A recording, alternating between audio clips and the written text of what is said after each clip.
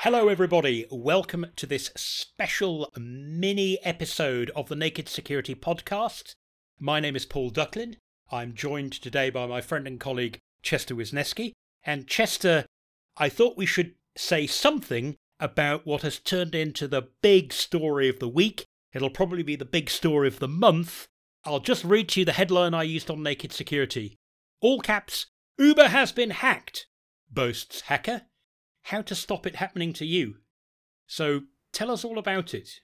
Well, I can confirm that the cars are still driving. You mentioned I'm coming to you from Vancouver. I'm downtown. I'm looking out the window and there's actually an Uber sitting outside the window. It hasn't been there all day. No, no, it hasn't.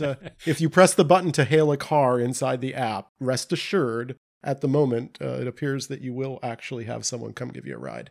But it's not necessarily so assured that if you're an employee at Uber that you're going to be doing much of anything for the next few days, considering the impact on their systems.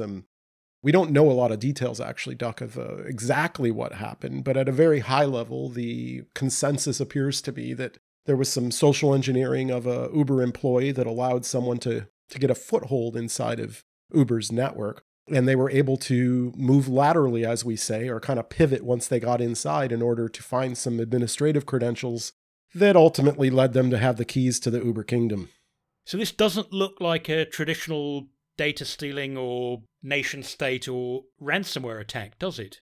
No, it's not to say someone else may not also have been in their network using similar techniques. You never really know. In fact, when our rapid response team responds to incidents, we often find that there's been more than one threat actor inside of a network because of exploiting, similar methods of access. Yes, we even had a story of two ransomware crooks basically unknown to each other got in at the same time. So some of the files were encrypted with ransomware A, then ransomware B, and some with ransomware B followed by ransomware A. That was a bit of an unholy mess. Well, and that's old news, Duck, because we've since published another one where 3 different ransomwares were on the same network. Oh, dear. I keep laughing at this, but that's wrong. But it's not uncommon for multiple threat actors to be in, because as you say, if one person's able to discover a flaw in your approach to defending your network, there's nothing to suggest that other people may not have discovered the same flaw. But in this case, I think you're right in that it seems to be for the lulz, if you will. I mean, the person who did it mostly was like collecting trophies as they trounced through the network in the form of screenshots of all these different tools and utilities and programs that were in use around Uber, and posting them publicly, I guess, for the street cred. Now, in an attack done by somebody who didn't want bragging rights, that attacker could have been an IAB, an initial access broker, couldn't they? In which case, they wouldn't have made a big noise about it. They would have collected all the passwords and then got out and said, who would like to buy them? Yeah, that's super, super, super dangerous, right? As bad as it seems to be Uber right now, in particular, someone on Uber's PR or internal security teams, it's actually the best possible outcome, which is just the outcome of this is going to be embarrassment, probably some fines for losing sensitive employee information, that kind of thing. But the truth of the matter is, for almost everyone else that this type of an attack victimizes, the end result ends up being ransomware or multiple ransomwares combined with crypto miners and other kinds of data theft that is far, far more costly to the organization than simply being embarrassed. So this idea of crooks getting in and being able to wander around at will and pick and choose where they go is sadly not unusual. It really emphasizes the importance of actively looking for problems as opposed to waiting for alerts. Clearly, this person was able to breach Uber's security without triggering any alerts initially, which allowed them the time to wander around. Threat hunting, as the terminology goes, it's why it's so critical these days, because the closer to minute zero or day zero that you can detect that suspicious activity of people poking around in file shares and suddenly logging into a whole bunch of systems serially in a row, those types of activities, or lots of RDP connections flying around the network from accounts that are not normally associated with that activity, those types of suspicious things can help you limit the amount of damage that person can cause by limiting the amount of time they have to unravel any other security mistakes you may have made that allow them to gain access to those administrative credentials. This is, a thing that a lot of teams are really struggling with, is how to see these legitimate tools being abused, right? That's a real challenge here, because in this example, it sounds like that an Uber employee was tricked into sort of inviting someone in a disguise that looked like them in the end, right? So you've now got a legitimate employee's account that accidentally invited a criminal into their computer, running around doing things that employee is probably not normally associated with. So that really has to be part of this monitoring and threat hunting, knowing what normal really is so that you can detect anomalous normal, because they didn't bring malicious tools with them. They're using tools that are already there. We know they looked at PowerShell scripts, this kind of thing, that stuff you probably already have. What's unusual is this person interacting with that PowerShell, or this person interacting with that RDP. And those are things that are much harder to do than simply wait for an alert to pop up in your dashboard. So Chester, what is your advice for companies that don't want to find themselves in Uber's position? Because although this attack understandably has got a massive amount of publicity because of the screenshots that are circulating, because it seems to be that, wow, the crooks got absolutely everywhere. In fact, that's not a unique story as far as data breaches go. You asked about the advice, what would I tell an organization? And I have to think back to a good friend of mine who was the CISO of a major university in the United States about 10 years ago. And I asked him what his security strategy was. And he said, it's very simple. Assumption of breach. I assume I'm breached and that people are in my network that I don't want in my network.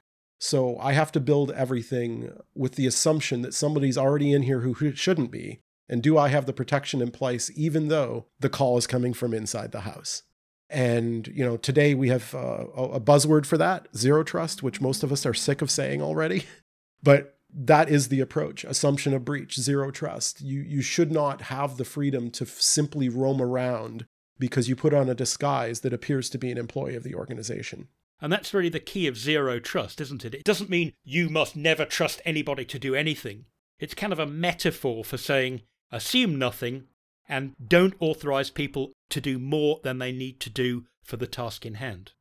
Precisely.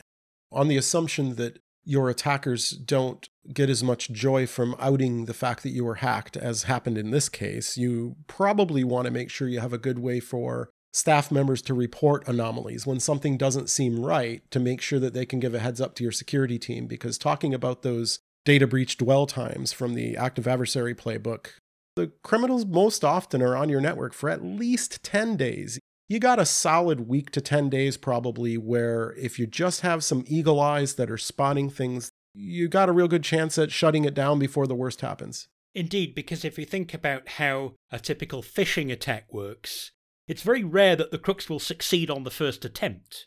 And if they don't succeed on the first attempt, they don't just pack up their bags and wander off. They try the next person, the next person, and the next person. If they're only going to succeed when they try the attack on the 50th person, if any of the previous 49 spotted it and said something, then you could have intervened and fixed the problem.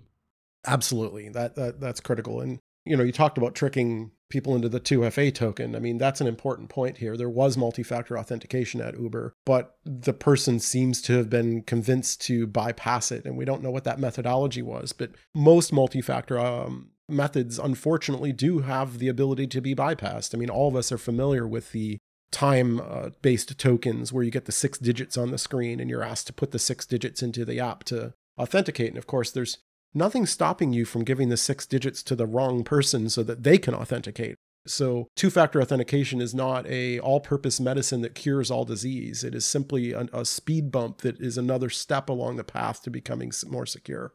A well-determined crook who's got the time and the patience to keep on trying may eventually get in.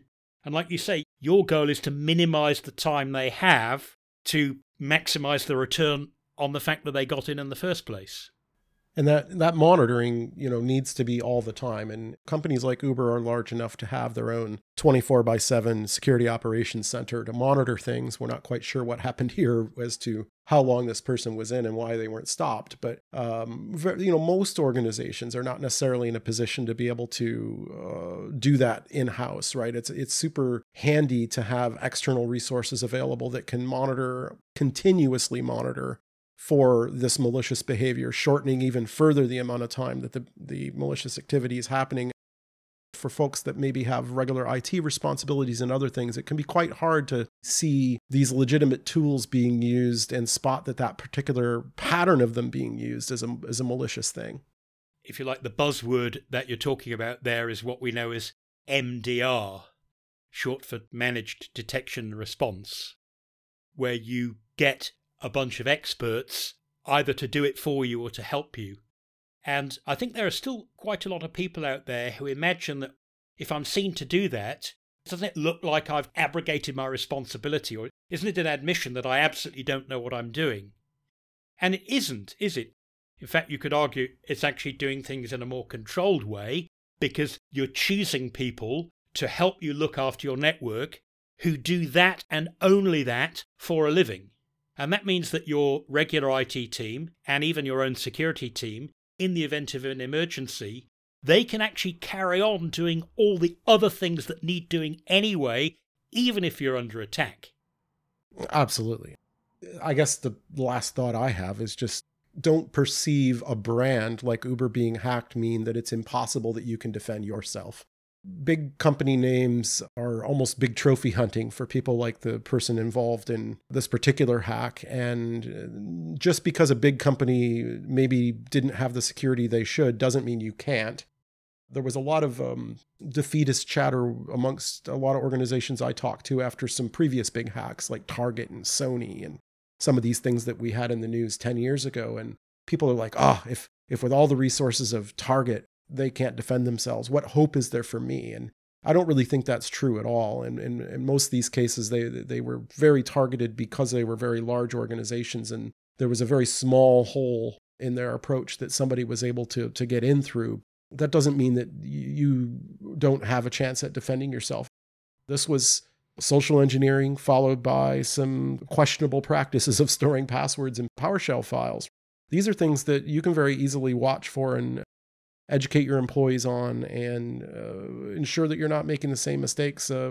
Just because Uber can't do it doesn't mean you can't. Indeed. I think that's very well put, Chester. Do you mind if I end with one of my traditional cliches? The thing about cliches is that they generally become cliches by being true and useful. After incidents like this, those who cannot remember history are condemned to repeat it. Don't be that person. Chester, thank you so much for taking time out of your busy schedule, because I know you actually have an online talk to do tonight. So thank you so much for that. And let us finish in our customary way by saying, until next time, stay secure. Stay secure.